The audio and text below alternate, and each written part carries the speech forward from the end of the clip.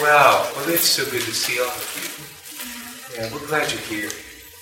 We really, really are. I feel like there aren't enough churches in the region.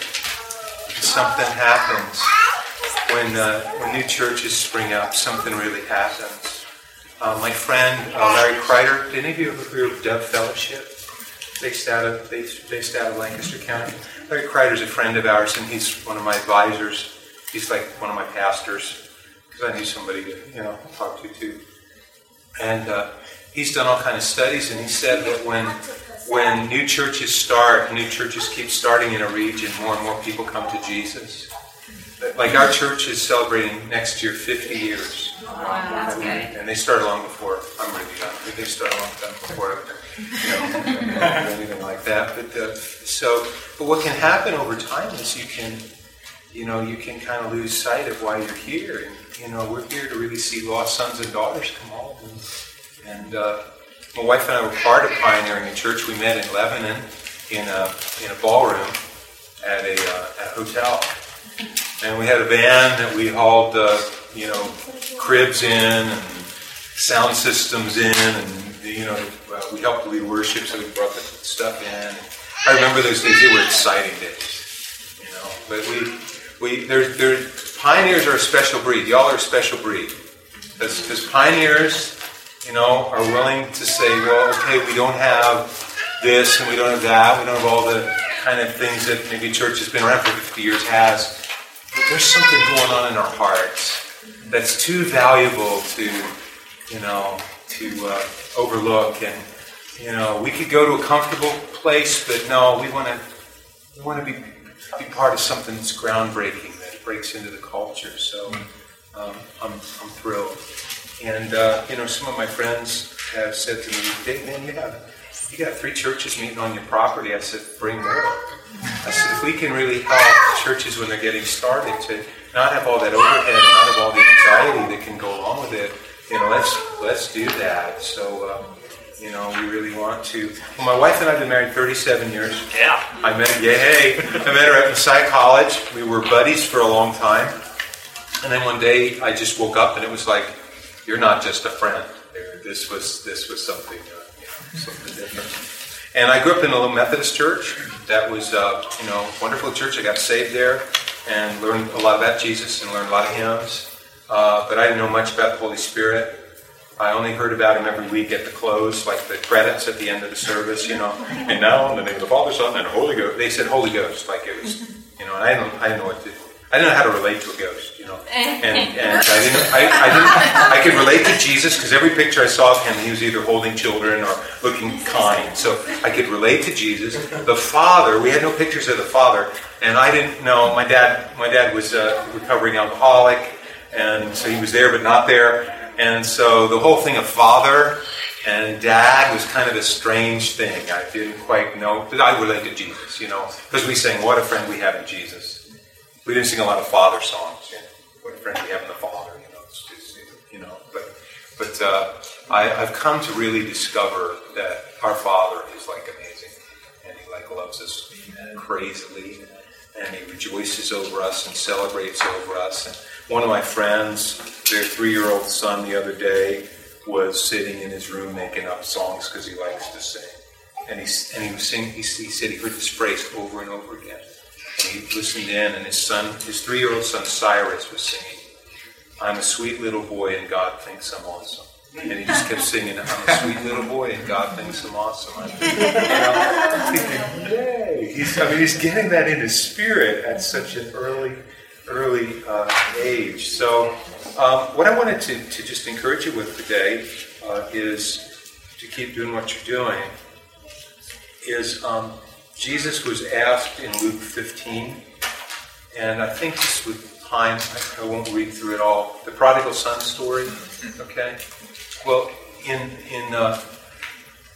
there were 3 stories Jesus told in response to one question, and the religious leaders asked one question: why do you welcome and eat with sinners? And Jesus said, I'll give you 3 stories. And he gave him 3 stories. And the first was a story of the lost sheep. Remember, the shepherd had 100 sheep. One was lost. He went and got the 100, So 1 out of 100 mattered.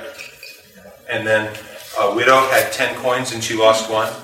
And she tore her house upside down to get the 1 coin. 1 out of 10. And then a man had 2 sons. And one was lost. And he went and he got it. And Jesus was telling them, here's why. The word welcome sinners wasn't like Jesus just had some kind of intro dinner to introduce them to the concepts of Christianity. Welcoming meant to treat like a friend, to really treat like they belong. And there's something powerful about people feeling like they belong before they know Him. That is huge. And I think the Holy Spirit's working that into the church so that people don't feel like they're at arm's length while we check them out doctrinally before we decide if we're going to love them. Right. You know? Or we have the fear of world cooties. And that if we get too close to people, that, we're going to compromise. And the thing that's neat about our convictions don't have to go down as our compassion goes up. Amen. That's what grieved me in this whole recent Supreme Court decision with some of the responses and reactions and interpretations. Yeah. You know? And so some of the things that believers blogged, I was just grieved by because it didn't reflect, while it might have reflected the convictions of the Bible, it didn't reflect the compassion of the heart of God. And there's a way for both. The thing is, Jesus not only called the sinners friends, they called Him friend. It's different when somebody else knows you're a friend. You're the person I can go to and I can trust with my life. And so they said, why do you welcome sinners? And then eating with people wasn't like, let's do lunch. When you ate with someone, an invitation to dinner from a leader or a rabbi was huge.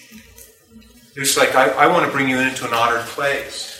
So Jesus was saying to the religious leaders, actually the word sinner that they used meant despised totally, and they'll never change.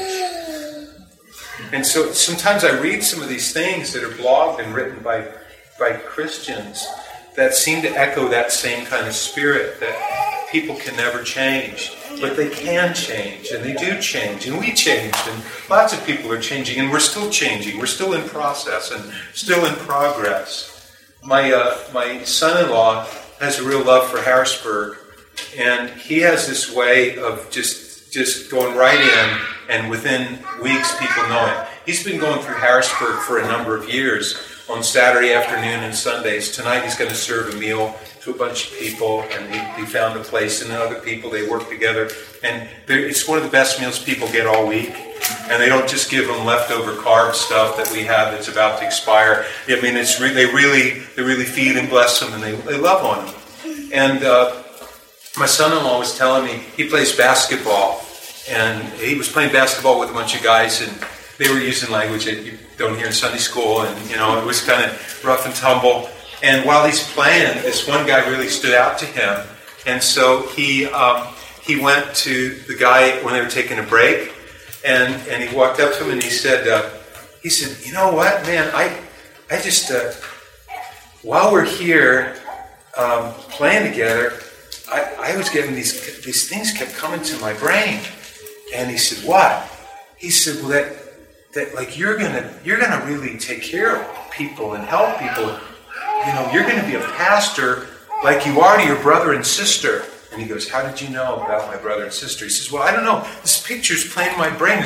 I'm still trying to get a hold of it. It kind of freaks me out sometimes. But do you have a brother and sister? He says, yeah, I do. And my parents are crack addicts. And if I didn't take care of my brother and sister, they wouldn't get to school on time.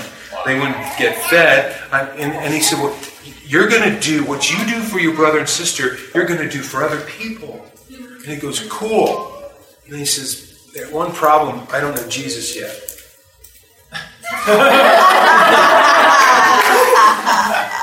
He said, well, that's okay, we can take care of that. And see, what my son-in-law did is he didn't check out the guy's credentials first.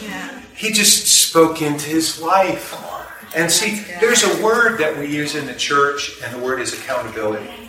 And it usually is at least for me, it was a scary word. You know, when I had an older brother in the Lord say, I want to have you in our accountability group, I thought, oh great, you're going to ask me every week, did you lust? Did you drink alcohol? And did you watch something bad on TV? And did you swear or something? You know, and I thought it's just, but actually the word accountability means to keep an account of your God-given ability.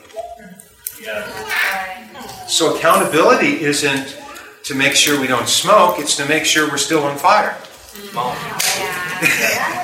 See, it's like to inspire people. It's like to challenge people. It's like, in fact, the New Testament letters are written that way. It's like Paul is writing to these churches that were messing stuff up, and he was saying, hey guys, you're doing this, but guess what? This is who you are. Be who you are. You're living beneath who you really are. You know, now think of applying the good news, the gospel that we're called to preach. Think of applying it that way. So, just real quickly, Jesus tells these three stories, and I just want to focus real quickly. The sheep story, all three of those stories were commonly taught by the rabbis, but they were told with a different punchline. The sheep story was told, you have 100 sheep, you lost one, hey, 99 out of 100 ain't bad. So let the one go. You got. You don't risk losing the 99 to go get one. Jesus takes the story, flips it, and he says, well, I went after that sheep. I'll go after one. And when I find the sheep, the story's really cool. It says he carried the sheep back between his shoulders. Such a picture of the cross. I carry you between my shoulders. You know, I carry you in my heart. He carries people in his heart. Lost means you're missed. Lost means you're valued. Lost doesn't mean you're not in the club.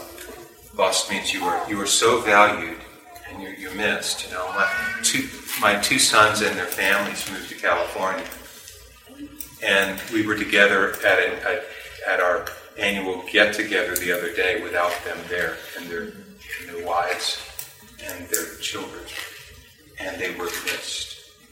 And I was sitting there just, having this moment. My wife could tell. She said, come on, you're going to ruin the whole picnic if you. I was sitting there just missing them. But for a moment I had this God moment, that's how I feel about every person. And if one is missing, I value them, I love them. And he carried that sheep back. And what he was saying to all the other sheep is if this happened to you, I'd go after you too. And that's the heart of Jesus for people. Now, the prodigal son story is, I don't go through every detail of it, but there are a couple things I want to just highlight. One is, according to Leviticus, a younger son had a right to 1/3 of the inheritance. And it didn't say when he could claim it. But for the younger son to say, I want it now, put the whole family in turmoil. Because that money might not have been liquid. And dad might have had to sell things quicker and take less for it. And it upset the whole system. But the father in the story gives it. That's the love of the father. And there's some things that may seem unjust. But we have to understand life from the father's perspective. And sometimes our justice thing can get in the way of the love. Because frankly, if all of us got justice, we would not be here. We wouldn't even be talking.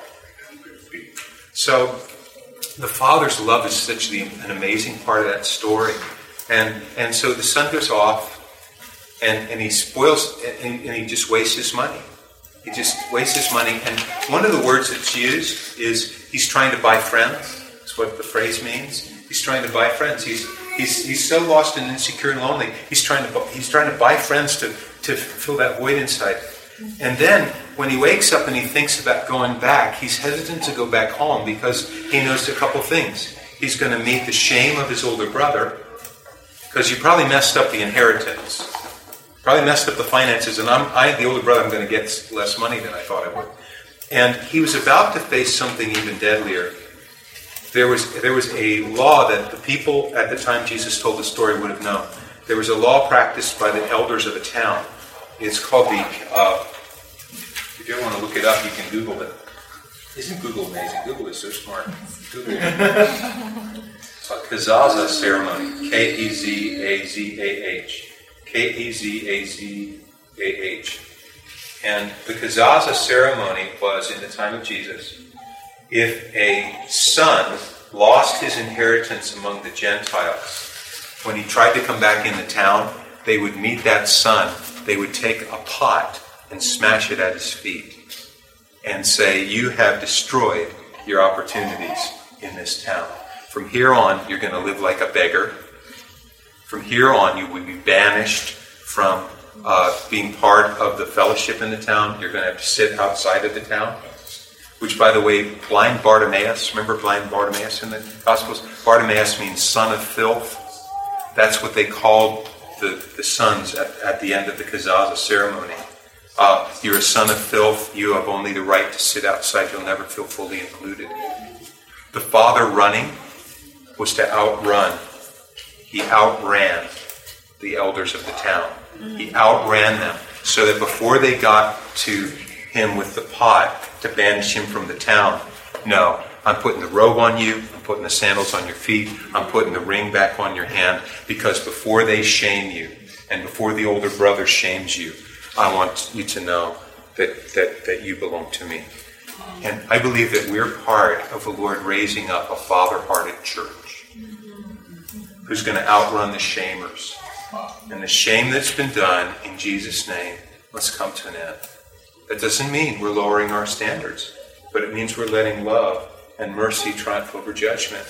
And there's a whole generation of orphan sons and daughters just waiting to come home. And Jesus told the story because he said, when they come home, I don't want them meeting a whole lineup of older brothers, shaming them, but to meet father-hearted moms and dads. And so that's what we're part of. Now, I believe we're in an hour that people are really ready to know Him. And Jesus said the fields are ripe unto harvest, which means they're open. It speaks of an openness. And He said that the Holy Spirit's at work in the world, not just in the church. He's at work in the world to convict the world of sin, righteousness, and the fact that the enemy, not us, the enemy has been judged. He's at work doing all of that. This is huge. We have this amazing unfair advantage. Like really amazing unfair advantage. And people's eyes are being opened. A friend of mine who's a missionary in Asia, he just gave me this document, and I just read it this morning, so it's fresh in my mind. But they have found writings of Buddha. Buddha lived 543 years before Jesus was born. And Buddha said, when I'm gone, don't worship me. When I'm gone, don't follow me.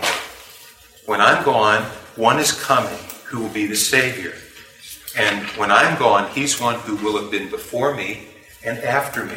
And you recognize Him by the scars in His hands and feet, the piercing of a sword in His side, and scars around His head. And He will be the wounded healer that will restore. I'm not the one, He's the one. And when He comes, His firefly spirit will descend upon you and fill you with life and love. So prophesy Buddha. Isn't that wild? So, I and my friends are using this as a document in Asian territory to just say to Buddhists, are you hungry for truth? Okay, this is a writing of Buddha. Here's what he said. And it's being used by the Lord to open people's hearts to Him. But whether it's Buddhist or Muslim, right now we have a preschool here called the Joy Center. Half of our students are from Muslim, Hindu, and Buddhist families. And they know when they're coming in that we're not here to indoctrinate your children, but we are Christians. And we will love your children and we'll pray for them. And so I was at the class graduation for the kindergartners last year, or this a couple months ago, and the valedictorian from a Hindu home stood up and, by memory, recited the Beatitudes. And And I talked with her family afterward, and they said, we're Hindu, we're nominal, it's been in our family tradition, but there's something life-giving here. They used words like that. There's something alive. My wife goes to the gym, and she talked me into a few months ago going with her to a water aerobics class. I had a knee injury and had an operation, and so I went to this water, and here I am in this pool full of older women with plastic hats and daisies on the side going like this, and I'm going, man, this is so cute. The things you do. I said, for better, for worse, I had no clue it would be doing something like this, So, like you're in water doing exercises, and I'm looking around going, they're not even exercising. They're under the water, So I'm going to this, I do this class, and afterward, the instructor comes to me, and his name's John, and he shakes my hand, and he said, I like you. I said, well, that's great. I said, this was fun. Or I didn't say fun. I said, this was interesting. Interesting is a word. It's non-committal. You can just use it all. I said, this was interesting today. I've never done anything this in my life. And in the back of my mind, I'm going, I'm never going to do it again. I'm not going to come back again. So, but he said, and he got talking on and on, and he said, well, I'm an agnostic. What are you? He said, right now, I'm an agnostic. What are you? And I said, well, I'm a pastor. He said, like a Christian pastor? I said, well, yeah. He said, wow. And then right out, he just said, you know what? There are two kinds of Christians. I said, wow. Okay, what are they? He said, well, there are those that go to visit the man's house, and there are those who know the man. Isn't that a good word? Wow. I like that. I said, so what do you think I am? You're curious at that point. Which category are you a sheep or a goat? He said, no, I can tell you know the man. I said, why? He said, because you loved me right from the start. He said, I felt that you loved me right from the start. And what I'm saying is, the fields are ripe. The Lord of the harvest said it, and He's Lord of the harvest, so he knows. He knows more stuff than Google. He's smarter than Google. King of kings, Lord of lords, and more googly than Google. He's amazing. And so I just wanted to encourage you to be open to all kind of opportunities, because there are people around you that are just ready to receive what you have. And we can welcome them and make them feel like they belong even before they know Him. I think it's crucial. So I'd love to bless you guys and pray for you. And see what adventures you go into. See what doors open up. See, it's going to be wild. It's going to be woolly. But it's going to be fun. And you get to be who you are. I am enjoying being who I am more than ever before. I'm really enjoying being who God created me to be. And I want everybody to feel that way. I spent so many years trying to be somebody else. And they're already taken. So I just want to bless you. So hey, grab somebody's hand near you. Let's make this a group deal. Here we go. We're connected there. Yeah. Well, thanks for family. Papa, I thank you for this family, face-to-face family. I thank you for every story in this room. We're all history. We're all His story of His faithfulness and His mercy and His patience. And we haven't arrived, and you don't demand that we be perfect. You love that we can lean on you and learn from you, grow. I bless them. I bless them in their walk with you. Be real to them. Let them experience you as a father who celebrates them. Let them experience you like 3-year-old Cyrus, who just said, God thinks I'm awesome. God thinks I'm awesome. I pray that revelation would hit us again and again and again and again. And wow, for lost sons and daughters, let your heart come through. Let the Johns of the world say, I want to meet some people who know the man. They don't just visit his house. So fill us again today with your presence and with your amazing love, your amazing grace. Let people have a face-to-face encounter with you when we have a face-to-face encounter with them. In Jesus' name. Amen. Amen. Amen. Yay. Well, good being neighbors with you. We're glad you're here. We have teams that just pray for you guys all the time, that you just prosper and do well. And so, bless you, Lord. Thank you. Yay. Thank you. Yay.